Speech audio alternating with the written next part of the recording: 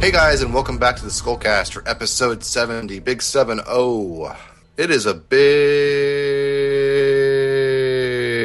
occasion for Berserk. I feel like we've been leading up to this moment since we started recording, and that might be a little hyperbolic, but I really do feel like that because when we started, we were on the island just finishing up the Sea God section, and I feel like at the end of every episode, we've kind of had to reevaluate, like, well, I wonder how far we are from reaching the island. And even before we started recording, of course, a lot of our theories and speculations about what's going to happen in the future kind of hinge on these immediate events after they arrive at Elfhelm, like what Elfhelm is going to bring to the table, because we're kind of resting a lot of our ideas at the feet of what's going to happen here on the island. And now here we are taking our first steps on the island in a pretty rapid pace.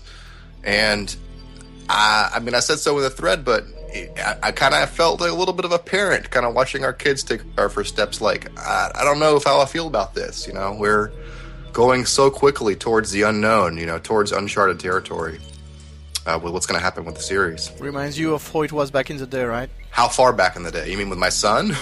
No, I mean like in 2000 with the series. Oh, yeah, absolutely. When we definitely didn't know what was going to happen with Griffith's incarnation. That was the big, what's going to happen after that point. Remember when he came back? It's like it's probably going to be over soon now. Yeah, of course. Yeah, well, I guess he's back, so there he goes. Feel better. So yeah, what did you guys think? What did you guys feel about this episode in terms of like just the bigness of the moment? Well, it's pretty momentous, like you said. I mean, it's a at the same time, like it's on one hand it's a huge deal because like the arrival at Skellig and everything. It's something like a journey that's been going on since 2001. But at the same time, I don't know. It was not. It's maybe because, and I think we'll talk about it later, the fact we didn't get a big reveal shot of the island.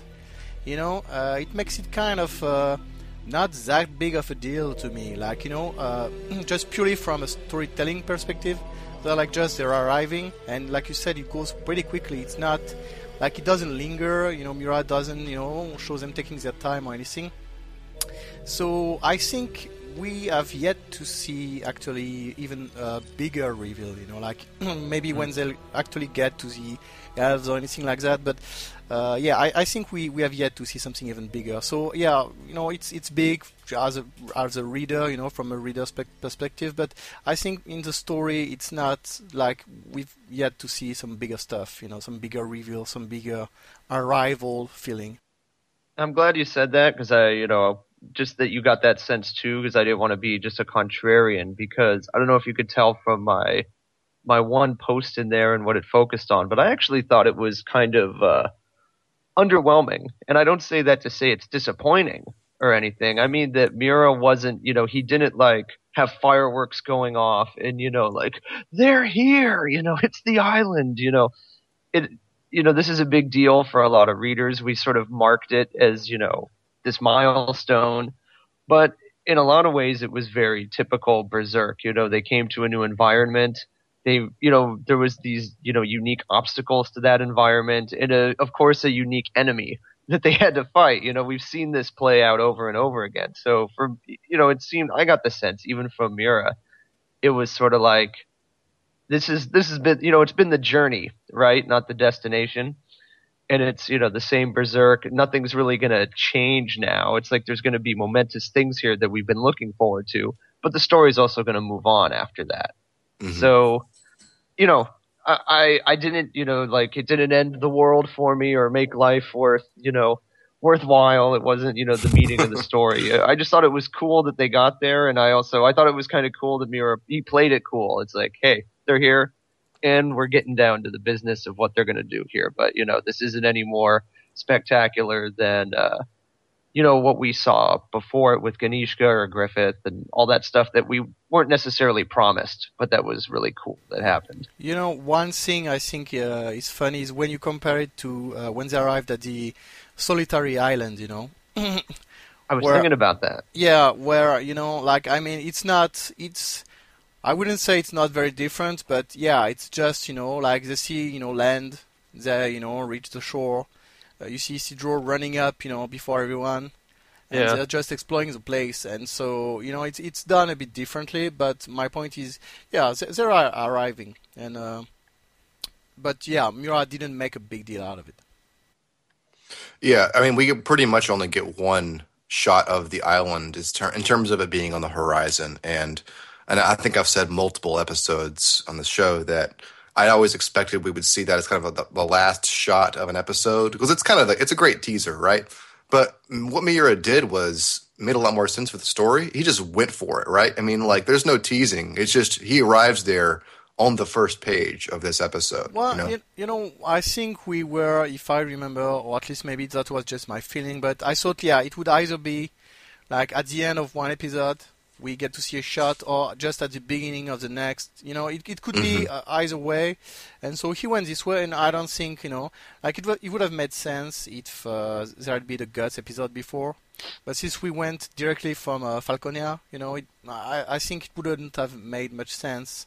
Because the previous time we saw the group, it had already been a kind of, I don't know, I wouldn't say rememorating stuff, but, we got little bit reminders, little stuff like that. So it was a recap of the character plots, basically. Yeah, it had a bit that feeling. So it wouldn't have made sense, at least in my opinion, to do a full episode and then they arrive at the they see the island.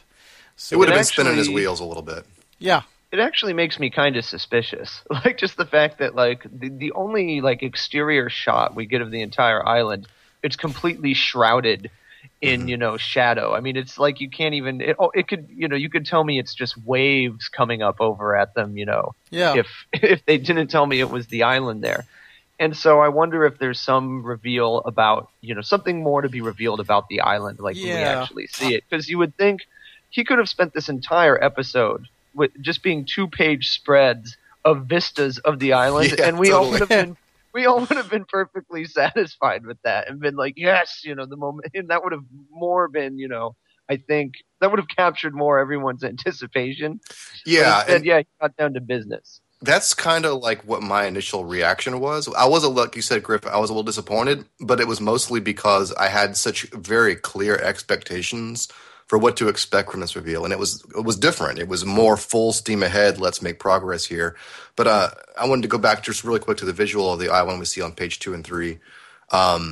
It's partially occluded by the ship. There's one thing. You can't really see the peak of it. It looks like there's some either that is the peak or there's some clouds kind of covering it up. But either way, the perspective, and we're only seeing one portion of the island. So my point of all this is Miura is not laying everything on the table like it was when we saw Falconia. When it appeared, we got this big bird's eye view of it. We kind of knew what to expect from the scope of the city. Here, nothing like that at all. Still quite a bit of mystery in terms of the size of it and the nature of it. Even the geography of it is a little bit varied here. Yeah. So. From a storytelling perspective, it makes sense. That way he keeps the island mysterious. So both for the readers and for the characters. And at the same time, I'm pretty sure, when I saw it like that and I saw he didn't, linger on it, I was pretty convinced that, he was keeping something, up his sleeve for later on. And I still think it's the case. So, and like you said, the geography looks very, I don't know how to say, chaotic. It's not neat or anything like that. So I think there'll be quite a bit of stuff for a group to experience there. Actually, when I went, my honeymoon was out in Ireland, and Skellig is Skellig Michael is the name of an island just off the southwestern coast of Ireland. And we missed the opportunity to do that by about 6 hours. Like, we just missed the ferry boat out there to the island. And I still really regret it because I actually wanted to compare like shots of actual Skellig to Miura's Skellig as it's portrayed. But it is very rocky, as I recall. So there is some basis there for the geography. Anyway, we're talking about what the island might bring to the table itself, and we kind of get the biggest curveball we're thrown in this episode, apart from Miura turning the page on, being here at the island, is, of course, the nature of time warping on this island. And, if you've read the episode, you know what I'm talking about. It's that time occurs outside the island quicker, or you could say more slowly on the island, I guess you could say. So as long as they stay on the island, the time outside is going to move more quickly. And, of course, we don't know the rate at which that's going to happen, but, You know, we've all kind of had our own hand, and me and Griffin Azeel have all kind of weighed in on how long we think that's going to be. I'm thinking like 15 years or so. That's my bet, my totally baseless bet. I think, Griff, you had joked about the 20 years later thing, and Azeel, you have I'm going with 20. 20, yeah, to make sure that image makes some sense in the future. Cash in on it won't because they're all older. Yeah, and they're going to be the ones that aren't older, presumably. So, damn it. And Azeel, you had the conservative vote with something like 5 or 8 or something like that? I said between 3 and 7. 3 and 7. Yeah, and that's absolutely like that's really completely random. I just, you know. I think that's more likely, actually. Well, yeah, I mean, me too, because, you know, while I pretend I just made it up, I actually thought very hard about it. Now, the thing is, I figured, you know, that it was the time where things would be the most interesting. I think if it's longer, if it's shorter, it won't be very interesting, because it won't make much of a difference. But if it's longer, it will also be too drastic. Like, things will be too... Like, I don't know, 20 years, for example, even just, you know, 15, it's like, yeah, so you see Rickert is like, you know, same age as actually older than Guts. Yeah. And is that really interesting? Like, you know, what's the point of, you know, it could be. But I'm guessing like something, I don't know, 5 to 7, you know, I don't know. That seems like the proper thing. Well, I think if you look at like other time skips in the series, it's like it doesn't really go beyond that sort of time frame. It's like 2 to 7 years anyway. So, and that would make sense. And plus, if it was, you know, as much as I would love for, you know, my joke to be prophetic, you know, 20 years later, it's almost as if the world would completely pass them by and they'd have no more relationship to it. And then they're just disrupting what would be the established order of the world rather than a world that maybe is changing for the worse. So, right. Yeah, that it would be a little far afield if it was 20 years. I also have some image in my head of what Rickert would look like mid-30s, and it's not pretty. Like, he's just got this like wispy stash. It's not good. I mean, no. My image of him was basically he's always going to look like he did when he was shooting the Rickert launcher, except he's going to have a giant, you know, he's going to have like scruff and a cigar coming out of his mouth and a scar over his face, and you know, it's going to be like, oh, well, you're back. Yeah. You know, and Erica will look exactly the same as she always has. Yeah. So, yeah, that's interesting. You know, we'd always talked about, you know, them having a jump in time. I think the accepted term now is time skip. I'm not sure when that became a thing. Yeah. Makes me feel really old. But anyway, we kind of always, I kind of always thought that was going to happen just because some of the characters in the series are younger and it seems like Miura's planting the seeds for future. And also it makes sense for Falconia to have some time to develop. We've always kind of expected that would happen. So, but Miura's kind of written that into the series already. But at the same time, it's not exactly how we thought it was going to happen. We thought it would be unilateral, but nope. Guts and his party presumably will be untouched by the passage of time. So it seems like kind of Miura's putting his foot down in terms of will we see an older Guts at this rate? I don't think so. I think that's kind of off the table. I mean, what do you guys think about that? Yeah, older Guts, no, I don't think so. However, like I'm still, to me, the fact we got this so early on, and it's like, well, it's like that. But at the same time, the way the wording was, you know, I wonder if there might not be exceptions or, you know, like, I don't know, special rules to this or ways to trick it. So I'm kind of, you know, hesitant to already say, well, it's going to be like that and so on. So I'm not so sure. Like, I still think Miura might find a way to have the characters of the group age a bit. You know, I don't know if it's on the return trip or I don't know if it's, you know, one way or the other, but I get the feeling, you know, there might still be a way for the character to age a bit. But yeah, will we see Guts when he's like 14? No, I don't think so. Mm-hmm. I mean, and is it clear? Like, have we already, you know, like you said, we don't know precisely how everything works. Is it possible they could also age in the process, or I forget? Was it made perfectly clear that they will not be aging while the rest of the world is? What they say is that, you know, I imagine they would. Actually, it's not sure. No, it's not sure. The thing that's clear is what Isma's mom said is staying on the island means, you know, eventually severance from the outside world. So okay, so that would indicate. Yeah, time would flow. Like, whether it's in one way or the other, you know, what's sure is the time would flow in such a way that they would, you know, stay, I imagine, somewhat intemporal while the world moves on. And so that's also... Or they cross the barrier back into the real world, and suddenly they age 8 years. Bum bum bum bum. Well, yeah, I don't think so, but I don't think so either.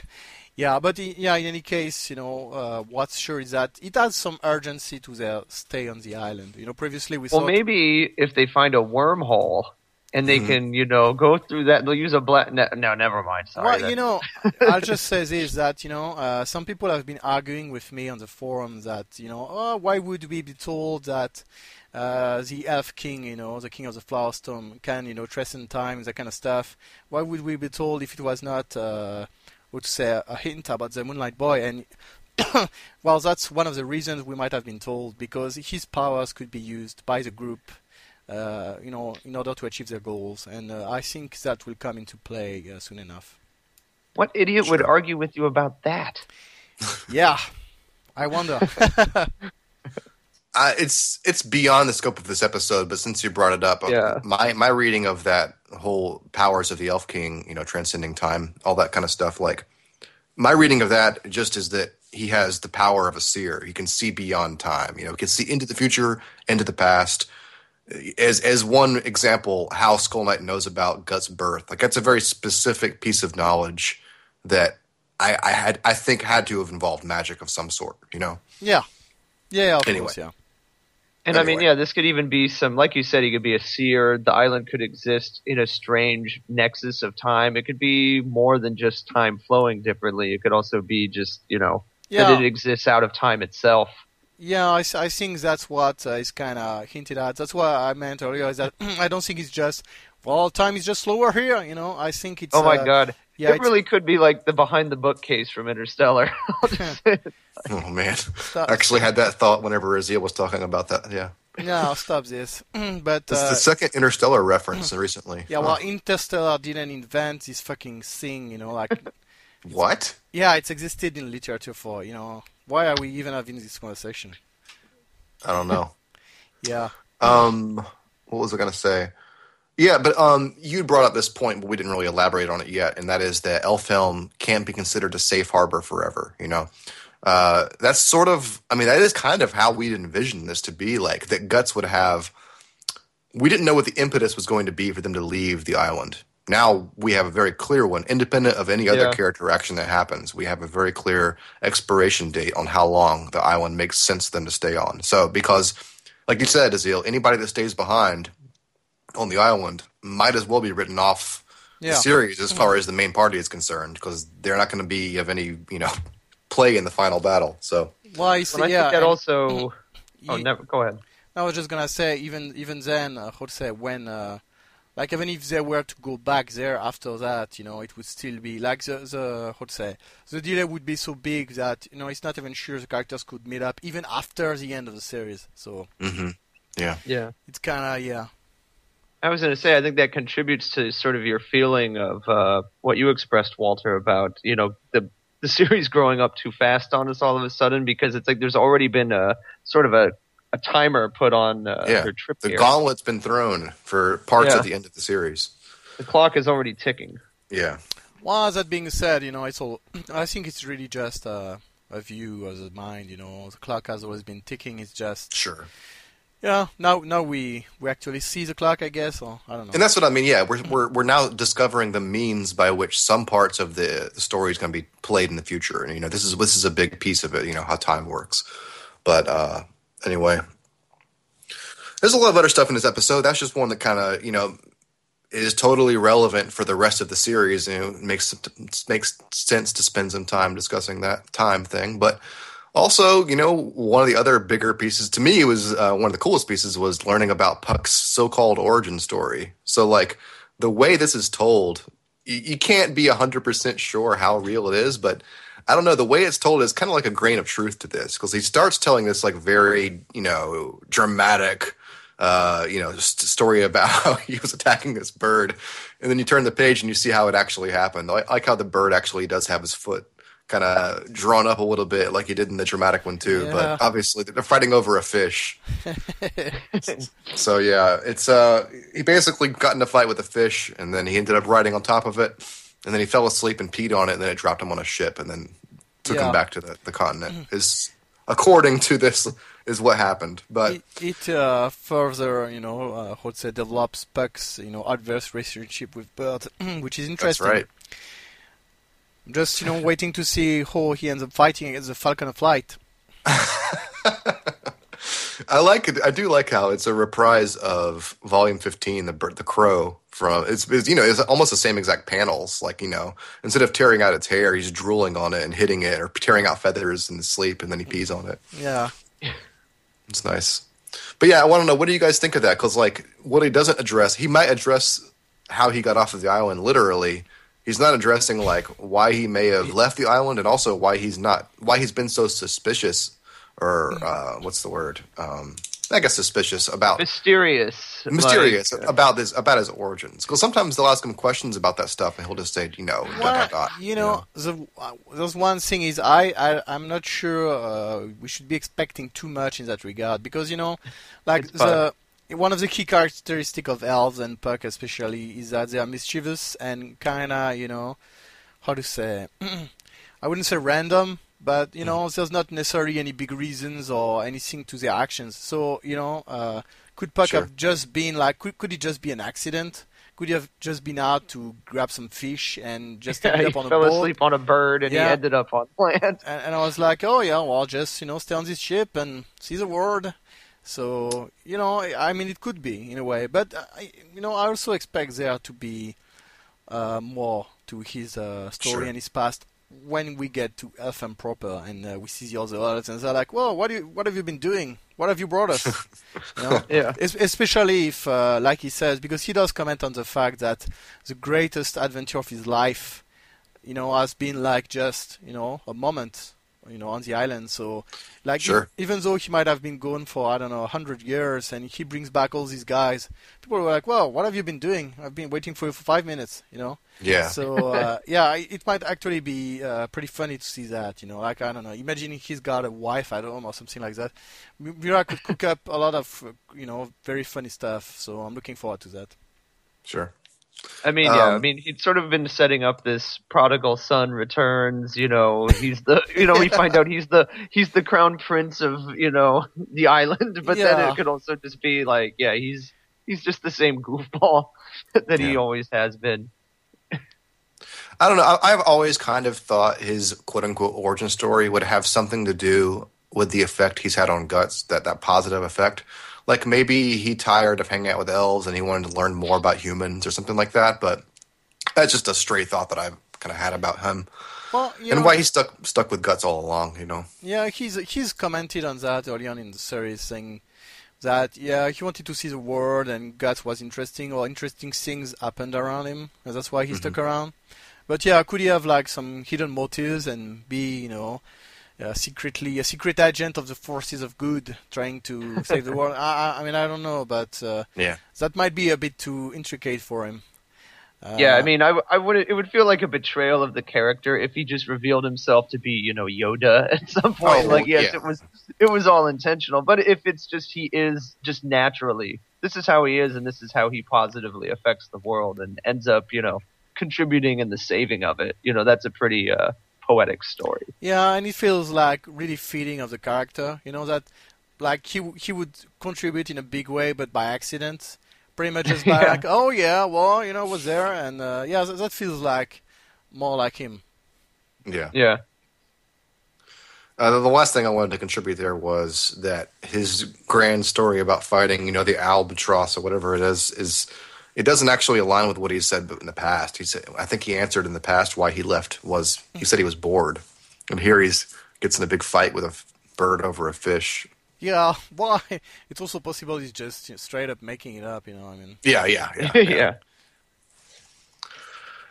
Some of the other big highlights of this episode, before we get into the page-by-page, were, other people made a bigger deal out of this than I took it, but this one page, with this one panel reading we get with Farnese, kind of her internalization of what Guts' plans will be once they finish their business on the island, She kind of has this hopeful moment like, oh, you're just going to drop Casca off, and then what's going to happen, But I don't know.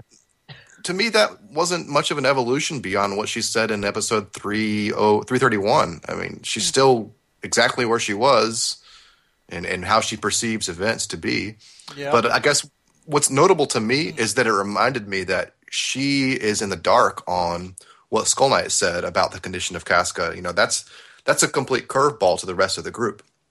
That's what's kind of resting in Guts' head about what the island could bring. No one else knows about that, and I didn't even think about that really. So, well, how to say? What I was gonna say? Yeah, it's it actually doesn't change much, except she does think that he'll leave Casca and then go, and that's like we'll say. I think it just further addresses what she think is going to happen. But yeah, as far as her feelings for him or anything like that. It's pretty much just a continuation of what's been going on for how many volumes now? I can't even remember, So, yeah, it's not that big of a deal. It just reiterates what we already knew. Instead of will they, won't they, it's won't they or how much won't they, unfortunately for Farnese. I think you addressed it. I can't remember which thread it was, Aziel, but it was recently when you said basically once Farnese meets a restored Casca, she's going to have a lot to learn from her, and I can't imagine this whole fling with Guts is going to go any step forward at all. It's going to be more like she sees the woman that's with Guts, and she's going to have to think, well, that makes sense, and I don't have a place like that with him. Where she goes from there, I don't know, but I don't know. This curveball, that's not a curveball. Where Miura's going with this dramatic angle, I can't quite see. But I also can't see it foretelling doom or anything for the characters. Yeah. So. And I also think she has a special relationship with Casca, too. Which of course. Is going to be, it'll be kind of traumatic, if that is sort of destroyed with Casca's revival. I don't know if she'll still have sort of a place helping her readjust, to her life at that point. Or, it's sort of, the torch has sort of been passed where, Farnese was telling Guts, to just basically let me handle her. Your presence only upsets her. And Guts sort of had to take that, and she felt bad, that she said that. And he sort of was like, no, you're right, Yeah. And so it'll be interesting to see how that plays out because she obviously has a special relationship and feelings for both of them. So she's really caught in the middle. I think it's possible that Farnese will be put in the scenario where she kind of has to be a bridge between the old Casca and the new Casca because she is the one that's most familiar with Casca. She's the one that Casca is most comfortable around. And, she might be in a position where she'll have to navigate that or help navigate that passage back to the restored Casca, which will put her in a difficult scenario because of her feelings for Guts. But anyway, just shooting the shit here. Don't really know. Yeah, anyway, just to go back to what you said earlier, it's not really much of a curveball because, I don't know. I don't think it is either. That Casca might be cured because actually when the Skull Knight also to Guts and Shuriken the bitch, they then said so to the group in the volume. It was added. So. Oh really? Yeah. They have it wasn't added in the volume, but after the page where Guts sees Zod, it cuts back to the cabin. Mm-hmm. And then there's that shot of them saying, "Oh, really, Casca?" And then Shuriken says, you're right. Yeah, the king is a legendary, blah blah blah, and he has great powers, that kind of stuff. So because of the opening shot on that page, I forgot what episode it's in. I think it's 238. 238, I think. Anyway, they've got a big shot where they all say, "Casca, really?" And Shuriken's like, yeah. So, yeah, I don't think it's that. But at the same time, we don't get the details and she might not, remember everything. But to get to the point, I think they'll have to kind of rebuild the relationship, Farnese and Casca, because obviously Casca is not at all the same person as she is now. Mm-hmm. So I think there might be a bit of difficulty for Farnese and the others there. But I think in the end, it will all work out. Yeah, I agree. It's just I don't know what the vehicle for that's going to be, the from here to there kind of thing. Anyway, what I really liked about this episode visually was there's so many great group shots. And Aziel, you were smart enough to compare one of them with the 2001 New Year's postcard where they kind of have the old group as envisioned back in 2001 with what the group ended up being, kind of. Yeah. Not that postcard was, a 1-to-1 comparison of what was going to happen on Elfhelm, but you kind of get the idea. Yeah, I think it was pretty cool. Why that was funny because like 2001 is when the journey started, so Yeah. it was nice to get a comparison of what Mira envisioned then and what's happening now. I can't believe Azan is still wearing that damn helmet. Like, good God. Dude. Yeah. Yeah. Marching He's ready up to this. throw down. Still pretending, Well, I wonder if he's really still pretending or not. He hasn't given anything away in his dialogue, really. Yeah. Yeah. Well, he's a stubborn old man, so, I actually like Magnifico, who's back now. Was that we're back on land? His ambition is, flying up again. But Puck doesn't even remember that stricken a deal. Yeah. That But he says, still goes along with it. yeah, that says a lot about what's gonna happen. I like how Magnifico presumes that he can even overthrow the existing king. Like, Yeah. it's such a huge supposition, Yeah, it's just he's figuring out he'll be able to play a role that he's from a good family or something like that. But yeah, it seems completely deluded. Yeah. He can already taste the gold after he sees all those rocks. He has the gold veins, I'm sure. I appreciate him as like this truly weaselly, cowardly character in every situation. We get that sort of point of view. Yeah, he's very I have consistent. an interesting question before we move on. Has the entire crew come to shore with them? You can see him kind of waving them back, a lot of them back in one of the panels. Yeah, I think they just rowed them to shore, but then they went back to the ship. Yeah, so, and if if they stay too long, they're going to have to set sail at some point and give them up for dead, or, they're going to come back to a bunch of graybeards. Well, now, because the ship, like the area around Is the it island... within the... Yeah, it's also affected. So the Meros and the ship are not in danger. Roderick actually asks about that, and they're safe. They'll just be bored on the ship while the others have fun in the forest. Yeah, Roderick's actually the first one to interject. Like, wait a minute. What about my ship and my crew? Is the first thing. What about the seahorse? He says, and then she clarifies about the nature of the island and the aura around it, all that kind of thing. Okay, I misunderstood. I read that the shoreline was a little different. She meant that you were protected out there from the time change. I thought it meant that you were protected from it, as in you wouldn't have your life or time wouldn't be passing faster when you're out My there. understanding was that it's in and around the island. Yeah. Was the way I took it. It's that's what it means. It's the That island makes sense. and the area around it. So the ship is in the same time flow as the rest of the group. Okay. While we're on that page with Roderick and them, Guts takes special attention to this notion of time passing, and I mean this may be me reading in too much to it, but he seems very like smiling and happy through the preceding pages, and then when he learns that, he gets this very serious look. And in that page with Casca's inner dialogue, you can see Guts has this downcast look, during those scenes. I don't know. Do you think this me reading in too much into it, that Guts' demeanor changes when he learns that, or he's like reflecting on what that might mean for his journey? No, I think it makes sense. I think it's not a coincidence. The thing is, and the fact Farnese reflects on that after she hears it is also related. It's just pretty much. I think Guts, until then, like he focused on Casca and protecting her, and put his revenge, on the back burner. But when he learns that, like, if he stays on the island, it's for good. Like that puts, he can't just stay there 5 years and then go, or he can't, it's not possible. Either you stay or you leave, but you can't, there's no alternative to that. So I think it's, and maybe he also expected to stay there for a while, taking a rest, or I don't know. So it already isn't very restful. I mean, it's that's a restless feeling that you pretty much have to get out of there. The clock is ticking. Yeah. So I think he's just it's like learning the place you arrived at. I don't just got bombed or something like that. I mean, it's just things will not be easy, and so I think that's what he's thinking about when she says specifically that severance from the outside world. I think we all know what he's thinking about. So yeah. Yeah. Right. Yep. The balancing act. He's doing between, protecting and avenging is now becoming more tenuous the longer he stays here. Anyway, moving on.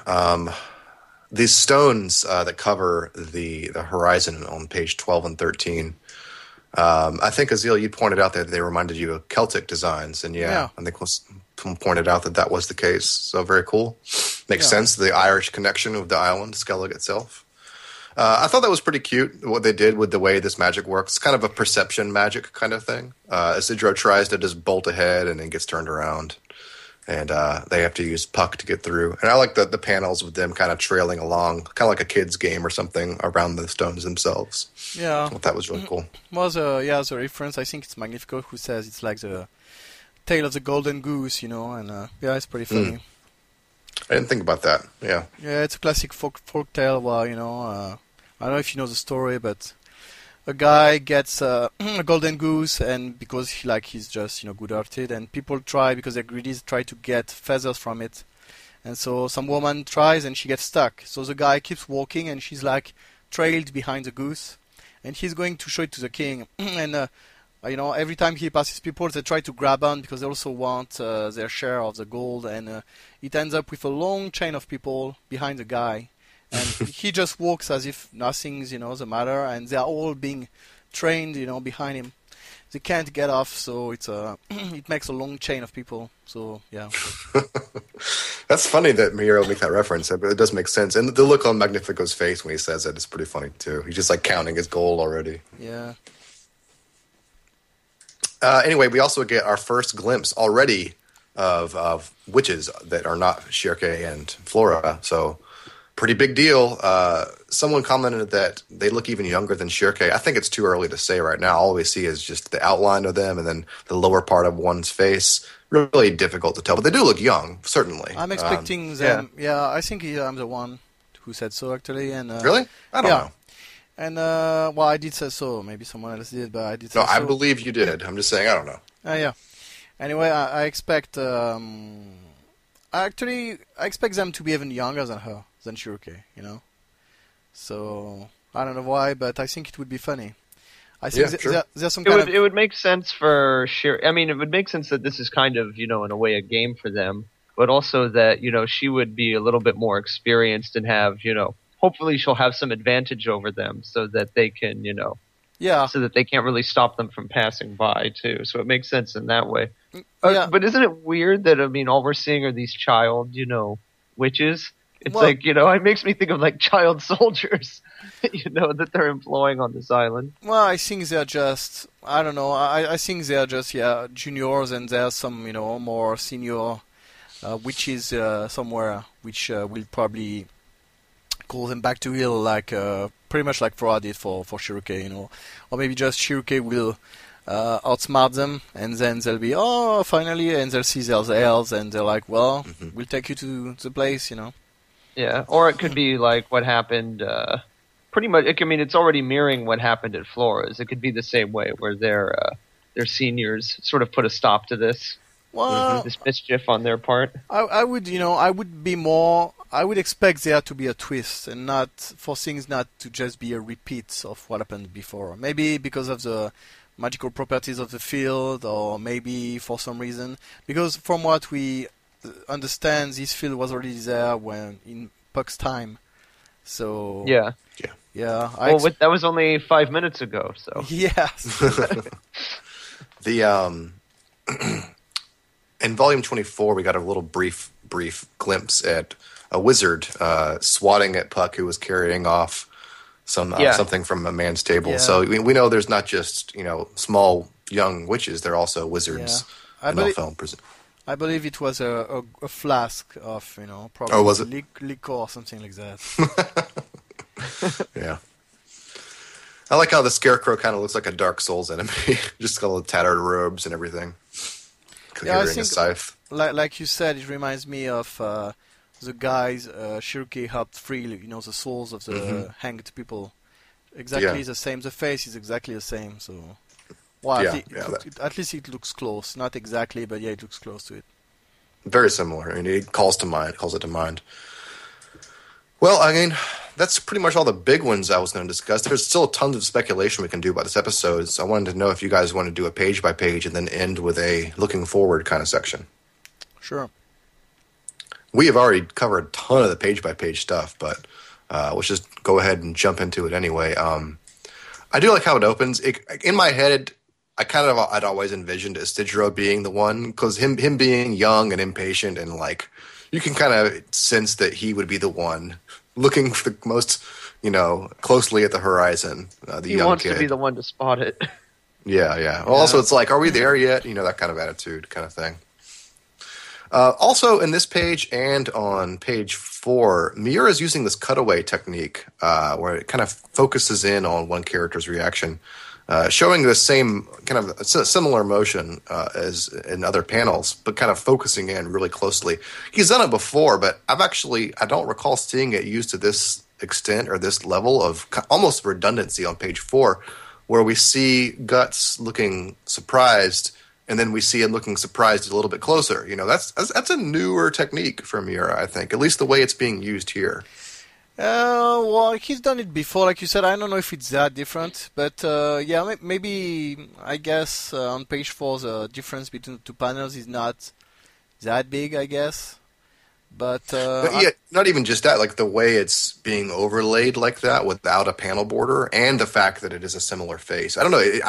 It's not a comic technique I see used very often, and certainly not from Miura too often. But the fact that we get kind of two similar but ones. he's done it before for sure. I've seen it. I know he's done it before. I couldn't list you pages or anything, but it's not like he's done it a few times before at least. I think the purpose is, when you first notice the bigger face, more expressive, you see the sort of look of awe and, surprise on his face as he sees it. And then we get to see his commentary, and, it's kind of a similar face, but I feel like he's kind of breaking more into, a conscious reaction. He's sort of, it's almost a smile is coming on, and he's just commenting, and we get to see his body language. Between them. Yeah, I think it's meant to be much like for Isidro, it's meant to be two different faces. But it's true on page 4, it's not like immediately evident because the shape of his mouth and his expression is relatively similar. Like the angle's a bit different, so it's hard to make difference between the two. But yeah, I think the close-up is meant to be his initial reaction, where he's like, I don't know if it's awe or anything, but that's what it looks like, and then his comment on it. Right. On page 2, we see a pretty decent shot of the seahorse, and I actually wondered if this would be one of the last times, if ever, that we see the seahorse. Presumably they won't be returning off to the continent. I actually wonder about that. Okay. The fact that there's going to be a jump in time. It made me wonder if they would be returning through magical means to the land, or if after all they would be returning by ship. And we would just not get to see the return trip, because that's also something that can be done. They can also embark on the ship. We get, some view of the world, Falconia. We catch up with, the Bakaraka and Rickert. And then, bam, they arrive. So it could be, just skipped like that. So actually, I don't know. I've been wondering about that, this whole, time flow on the island deal. I think might mean that we get to see them return through the ship. Because it would also be like, when you think about it, would Roderick, if Roderick is to accompany them, would he just leave without his ship? I don't think so. At the same time... and his crew. Yeah, at the same time, would he just, get back on the ship and we never see him again? All this kind of stuff, it's...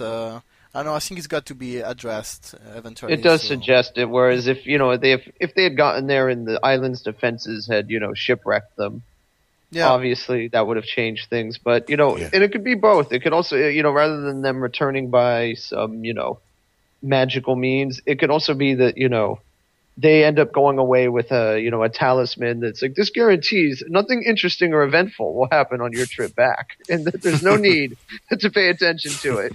So it could be something like that. They could also get like some strong wind or whatever. And there's also some sort of magic power to help get them there quicker. Yeah, there's also Isma's case where she's with them on the island, but like obviously her element is the sea.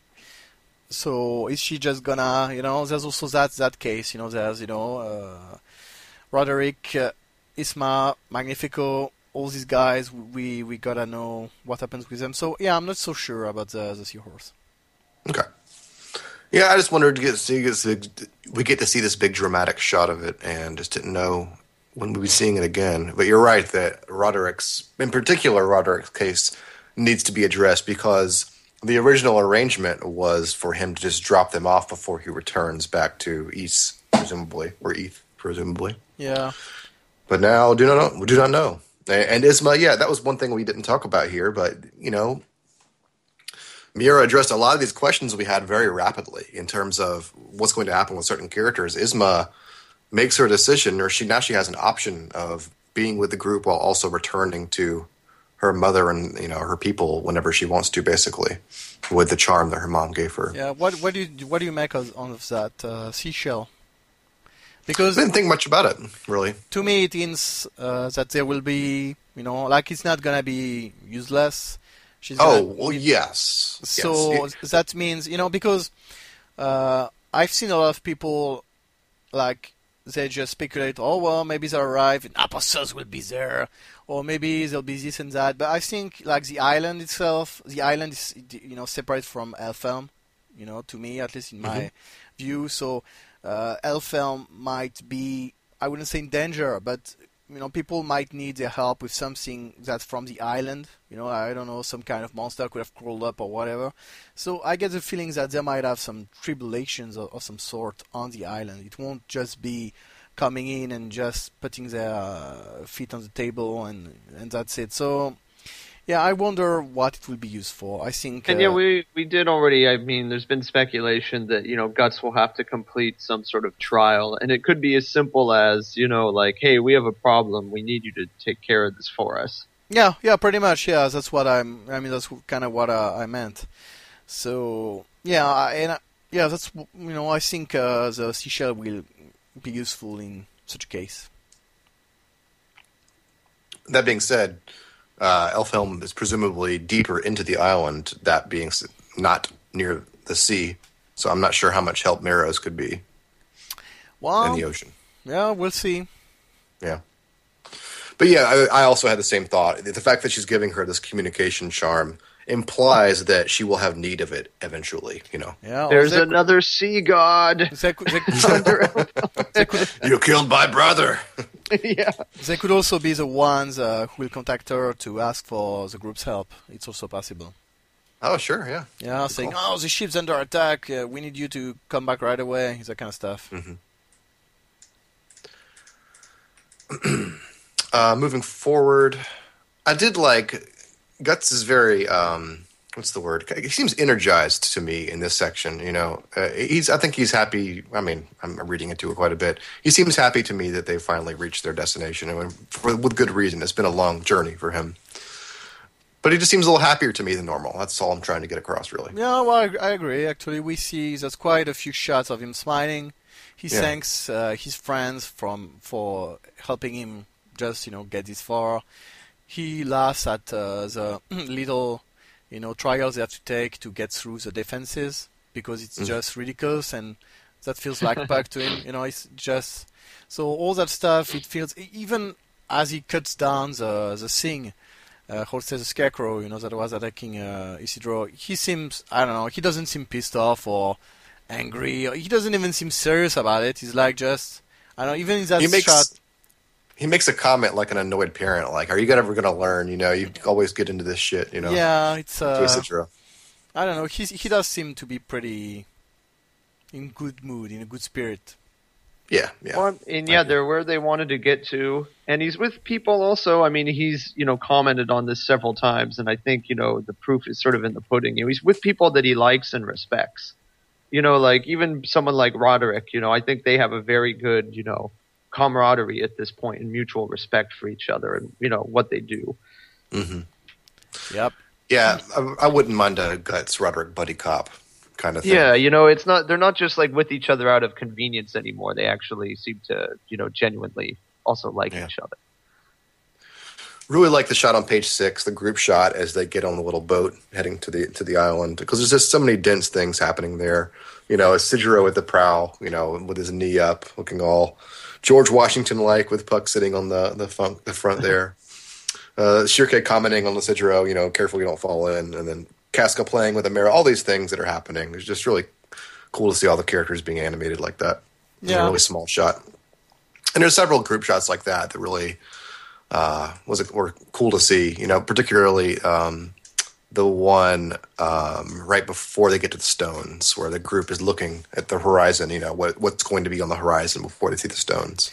You know what it reminds me of? It reminds me of that shot. It's one of the posters, I think, in volume 27. We used it back in the day for the front page of Skullknight.net, where it's a group walking up a hill towards the distance with the sun. It kind of reminds me of that shot. It's just that same, I wouldn't say a hopeful feeling, but it's pretty nice. I really like that poster, and that's what it reminds me of. Sure. We kind of covered a lot of this stuff already in terms of Isma's mom, Puck's story. I do like how Puck's story, I wanted to reiterate, the way it's visualized, kind of the cool, stylized knight armor that he's wearing, the fairy knight armor. Very cool. Yeah, it's actually pretty neat. I would like him to actually be wearing that kind of armor. It's pretty nice. Yeah. Also, the contrast between that dramatic drawing and that one we see on the following page. His little prickly, it even has a sword, hilt, and everything. Yeah. At the bottom, it's this is so exaggerated. I don't think he really will ever have anything like that. No, it's a glorified thing.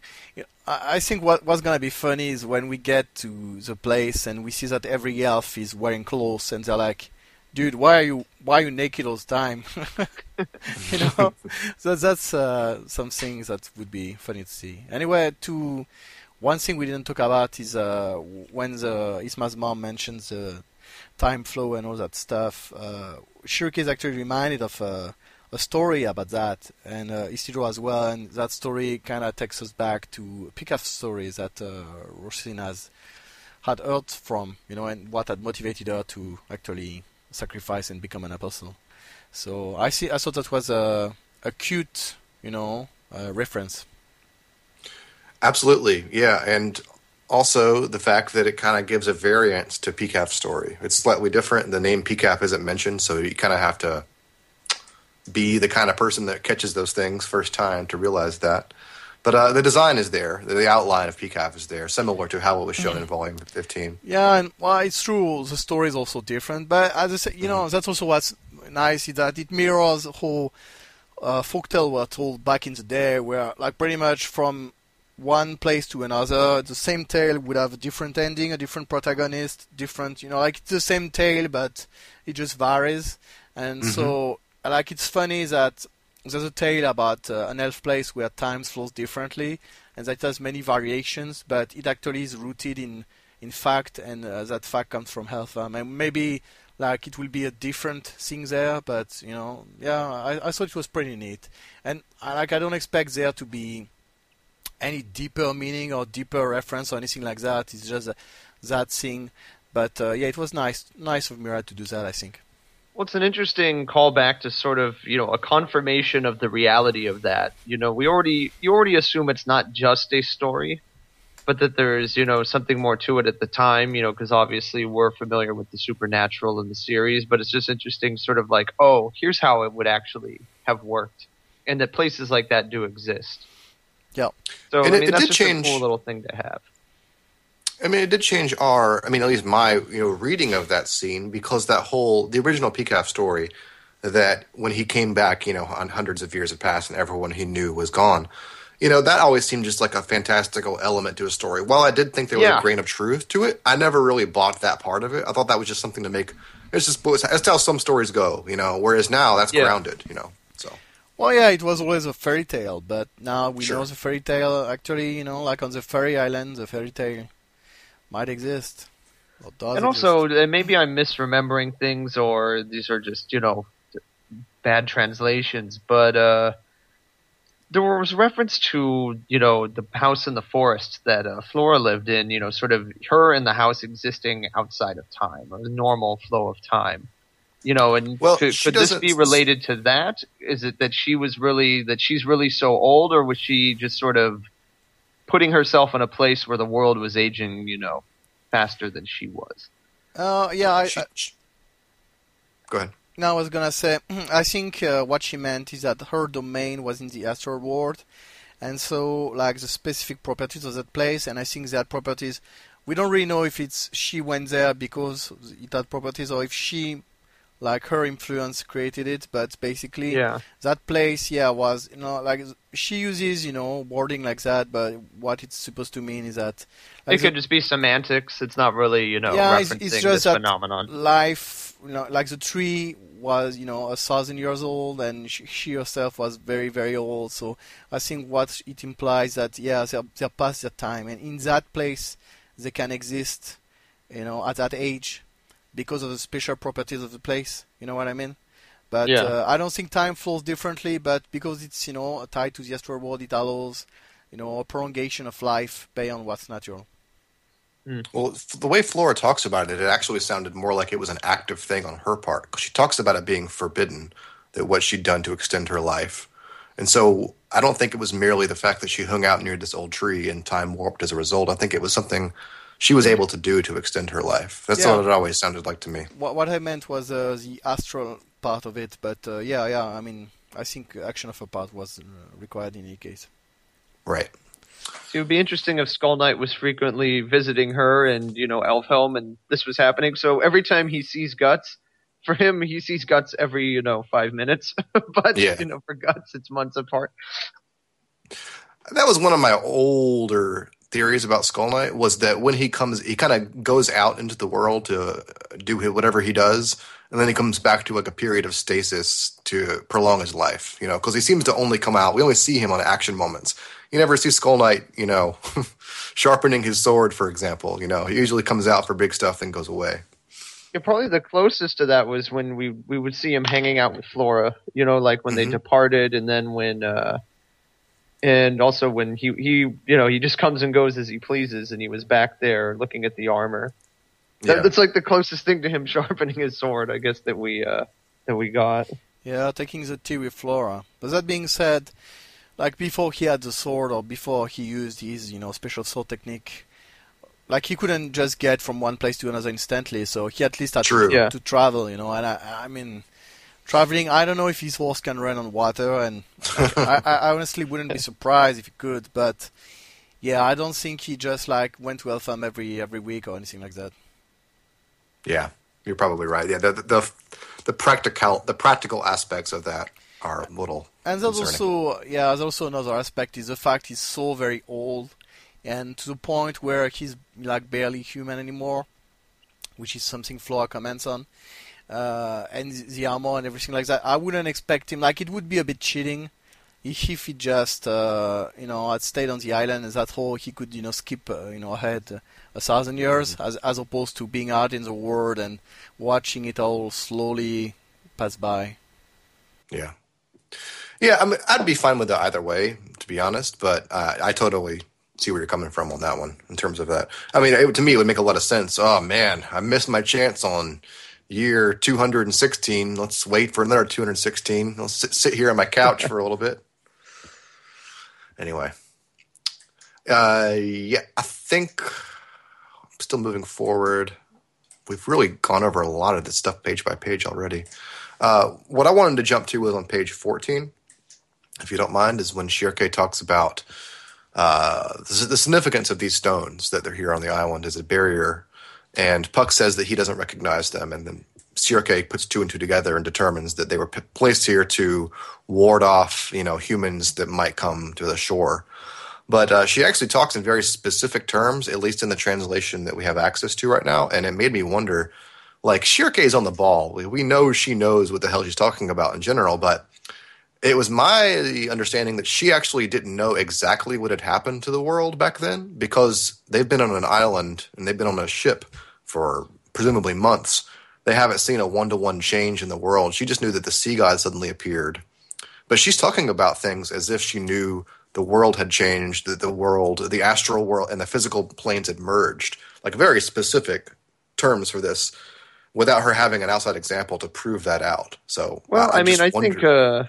I think it works for her probably anywhere in the world, whether she's out to sea or, on the solitary island. She can probably recognize, the change after, it's been described a few times as like that wind blowing through and, changing things. I mean, for her, she can probably see that distinction, anywhere. She doesn't need to be on land. Well, the thing is, like she didn't get it at first, or at least we didn't actually see her put two and two together. But I'm thinking after what happened with the Sea God, and they have been traveling with the Meros for a while, and we actually didn't see, like, presumably, there's quite a while that's elapsed since they started traveling with them and all that. So I'm thinking she could have, made that deduction or at least understood more profoundly what was going on at that point, in a part we didn't see. So I think that might also serve to highlight that, she kind of gathered up what happened. That being said, I also think like we probably would need to have a more serious translation to be sure, of what's going on, because like it could easily be like her tone might not be so authoritative about it in the original Japanese. So yeah. The one instance I can think of where she might, apart from the Sea God and all that, was I believe she's traveling in her, what's the word, astral body? I can't remember the exact her luminous body. Body of light, yeah. There you go. Where she sees like a bird. As a bird, she sees like a fish get eaten by another fish, and this giant sea monster comes out and eats that fish. Remember that scene? I think it's volume 33 or 34. That's like the first time they're at sea. Yeah. Yeah. So it kind of implies that obviously there's more changes afoot here. And then they encounter the Sea God and all that stuff. So I'm just thinking of other examples where she'd be exposed to things to confirm that. Yeah, so, the Sea God and the Meros, who are also magical beings. Like, I mean, it's one thing, there's so trolls and augurs, and there was Slan in there. So, it kind of get explained away. But then, when there's more and more and more, at some point, I think she gathered up that the whole world had changed. It's not just a localized phenomenon anymore. Yeah. Also on that page, it's really almost a nominal barrier that they encounter here because they go by. Shirke puts two and two together so quickly, uses Puck to get through. If they didn't have Puck, presumably it would have been a lot more difficult to get past this little, island riddle. But she does it with the snap of her fingers, basically. Well, it's also because it's it's something she's also so familiar with, because it's very similar to what Flora had, put together for a mansion. So that's how it could be so easy for her to do. I think it's just, it's like when you see someone using your old tricks and you're like, dude, like, you're not gonna fool me with that. And to me, that seems pretty much, even Ivar comments on it. So I think it's it's actually pretty cool to see. Again, it's like, I don't know, it's like Serpico trying to attack Guts and just being like, wow, he could do that, and Guts like, yeah, dude, just not gonna work. Yeah, I didn't really think of this episode from Shirke's perspective, but she must be pretty excited too. She's about to encounter a whole new world of magicians that she's, never experienced before. Growing up around Flora, and now to see this much bigger world. So, interesting. What's interesting to me is, sorry, we know she's from Flora and everything. We know she's kind of a genius at magic. She's gifted or something. And also because she's learned from presumably someone who's very, very good.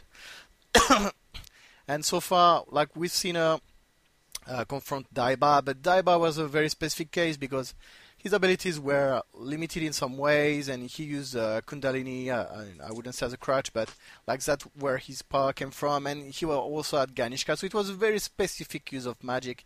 I would say it was not conventional like what she's doing, but here she's really coming across people who have the same classical training she does, so it's that's what makes it so interesting. To me, in the next episode, I'm hoping that aside from Guts mowing down these scarecrows, which I would imagine won't be too much trouble to him, except if the field has other properties, and I know they adapt to whoever they're facing or more stuff props up.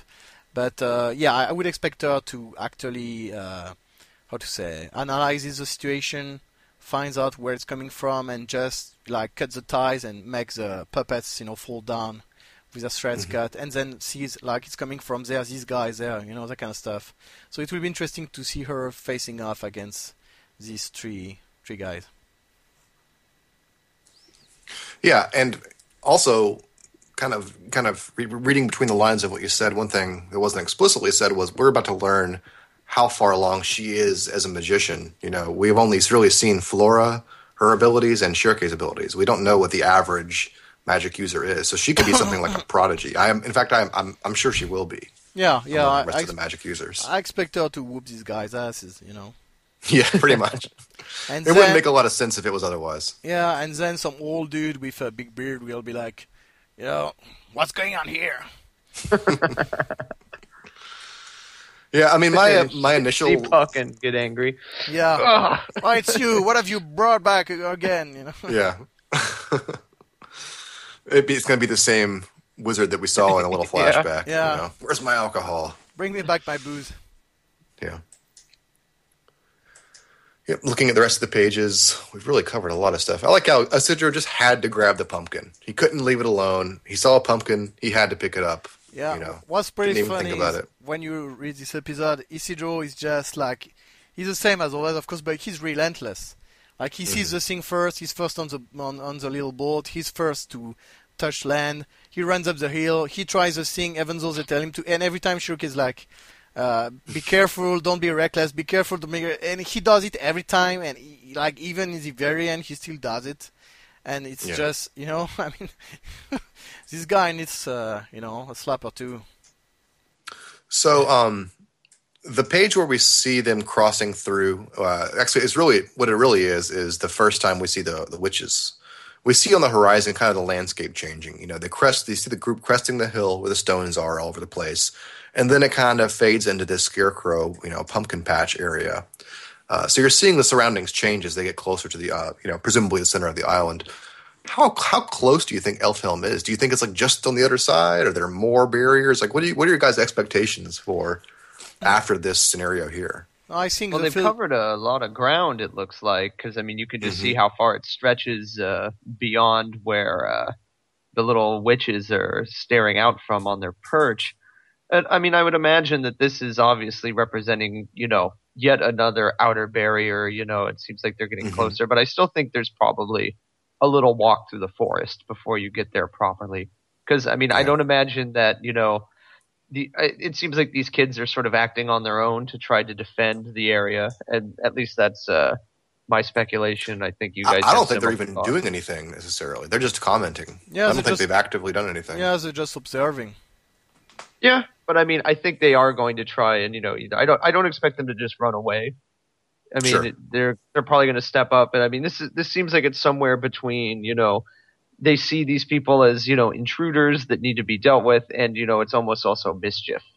It's like I don't know if they're playing or if they're defending their territory or how they quite see it. Somewhere in there though.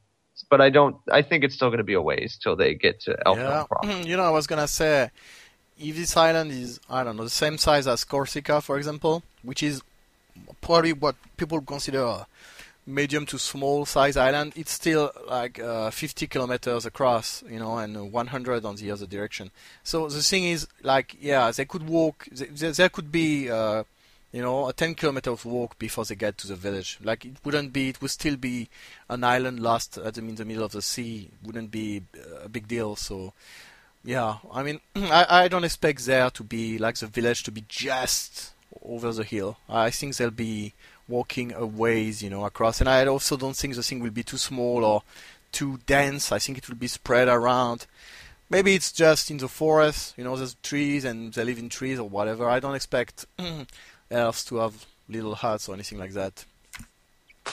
So, yeah, I think they'll be walking quite a ways. Should we put it in terms of how many episodes till they get there? I'm saying at least 2 more. Yeah, okay. yeah. Two more actually sounds fine to me. 2 more episodes before we get in the city or the town city. What are we going to call this thing? City? Well, village. No, city Village. is not there. Yeah. Village. Yeah, 2 sounds right.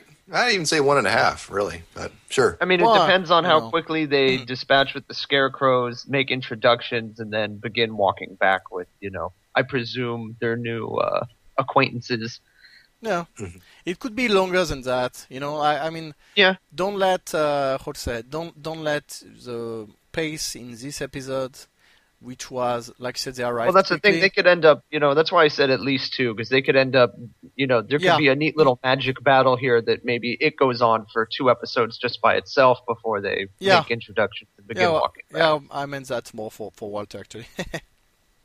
Okay. But yeah, and one thing we didn't talk about is the field itself. I really like how it's done. It looks. I mean, it doesn't look natural. I When didn't really think about it. when Isidro and Isma are looking at it, like if you look at it from the witch's perspective, they're in they're over the trees and they see the group Oh. standing there. But when you look from Isidro and Isma's perspective, it looks like it goes on forever. Yeah, you're right. They should, in the shot with Isidro and Isma, Yeah. they should be able to see the trees from their perspective. You're right, yeah. But they see nothing, just an endless field, and it looks very. I don't know. It doesn't look, like all the way the leaves are looking in the field. It looks very, I don't know, ethereal or otherworldly, but not. It seems to be, like it looks magical to me. Just, just Yeah, an looking at illusion. that. Yeah. So. Yeah, hopefully the first of many, magical-looking things to come as they explore the island a little more. Yeah, pretty much. Yeah, I expect so. And I also don't expect the scarecrows to be the only thing to happen in this field. I mean, that's kind of the initial adversary, but I can easily see other things happening as a result of them being in this field. I don't know. Ogre will rise. No, I mean, like, I I don't would know. like the pumpkins to, the vines to start grabbing them. Yeah. That's what I was expecting. Jack-o'-lanterns will start attacking them. Yeah, actually, I also thought, or at least wondered if, the pumpkins wouldn't start trying to strangle them and that kind of stuff. That would be Something that Magnifico would have to deal with. Something small like that. Give him something to do. Well, actually, it would give Isidro and all the others something to do. If the plants really start coming alive and being aggressive. I think it would be. As has been pointed out a few times, that's a very dangerous weapon to give Isidro, the fire dagger. You Yeah. could just light the whole island. It's just like, uh-oh. Well, at least he could give the scarecrows a run for their money. Yeah. I can't remember where it was. Might have been this forum, might be somewhere else, but someone was talking about why the king might help them. It makes sense. I kind of understand the objection. Why would this powerful, almost deity lend his hand out to help this crazy woman and this swordsman? But I don't know. The bigger picture to me, if Skull Knight is there to kind of explain Guts' travels and who he is. And also, if the king knows the state of the world and Guts' particular grudge against one of the leaders of this new era, it makes sense that he'd be helping that group make Well, and progress. also, I mean, for all we know, the king is the one telling Skull Knight who Guts is, all the Yeah, time. sure, I mean, sure. it could be. So, I mean, I think it's understood. I mean, it seems like it's pretty well understood by every sort of authority for good that we've seen in the series, whether it be Skull Knight or Flora. And, it's hinted at, upcoming that, that Guts is a big deal and that people know that, they know he's more than just the main character for us, that he is an important figure. I think without even going that far, why wouldn't he help them? I mean, Yeah. elves are fundamentally good beings. And as we've seen with Puck and Ivarella, they're just gonna help people, because it's their nature. So why wouldn't the guy help them? They've traveled so far, and he would just say, I don't just leave my island. It just doesn't feel right to me. I mean, what reason would he have? What if what Guts is asking is actually kind of a big ask? Or, as we've talked about multiple times in the past, what if the power that he would use to that is fixed? Like we learned from Cheech. Well, yeah, I mean, that's where something more classical might come into play, like, well, yeah, I'll do it, but I need you to do that for me first. Sure. That kind of stuff. I mean, it could have a hotel component like that, or it could just be, I'll need time to prepare, or I need this ingredient, or, if I do this, then I need a good reason, whatever. But, I mean, I don't think they come and the guy will be, like, his first response will be, no, I won't do it because I don't want to, because I'm not obligated to do it for you. I don't, like, he's got a no solicitors sign on his door. Yeah. So it's like, get lost. Yeah, pretty much, because that seems to be like what the guy is saying, like, what reason does he have to do it? Well, he's an elf, so why wouldn't he help people? I mean, that's what elves are about. He might just want to help anyone that comes. These are people in need that he can help. Why wouldn't he help them? That might be his thing. Yeah. But at the same time, he could also ask in exchange, you're the only one that can, do this, so I need you to kill the fifth god hand. If I do this for you, can you think you can do that? I only really bring up the king thing in terms of his intentions. I don't expect like a big parlay with him being who he is. Really, I just think that could be an opportunity to get a wider view of what's happening in the world. If the king knows who Guts is, what he is, his grudge against Griffith and the God Hand, and he knows what's happening in the wider world, we might get a unique perspective from him in terms of him kind of empowering Guts so that he'll go out and do, this thing. Because you think about it from his perspective, from the king's perspective, this is a pretty apocalyptic scenario, right? What the God Hand are planning out there.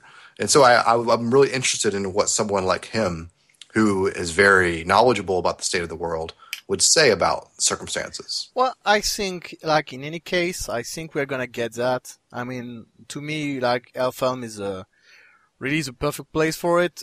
And, so I think we'll get knowledge about the wider world. Maybe even will be shown some of it. And, we might get some insight to what the God Hand may be planning.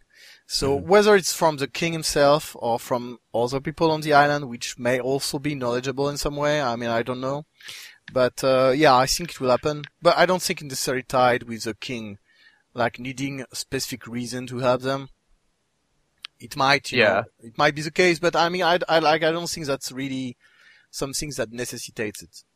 Yeah. I mean, I don't expect him to say no, and I don't expect him to make them beg. I just wondered what the circumstances will be when they make that request. That's all. Well, why don't let's run with this for a second. What if he's an asshole? Like, they go the Wizard of Oz route, Like, that's not outside the realm of possibility, that he's less friendly than we would come to expect from his name and everything. But it's, ultimately a put on.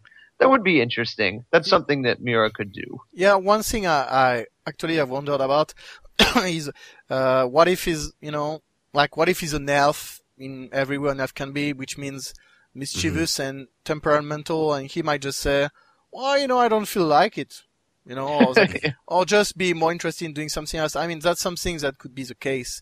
So why not being like a complete asshole, but he could be unreliable or that kind of stuff. Kind of aloof, he doesn't really care.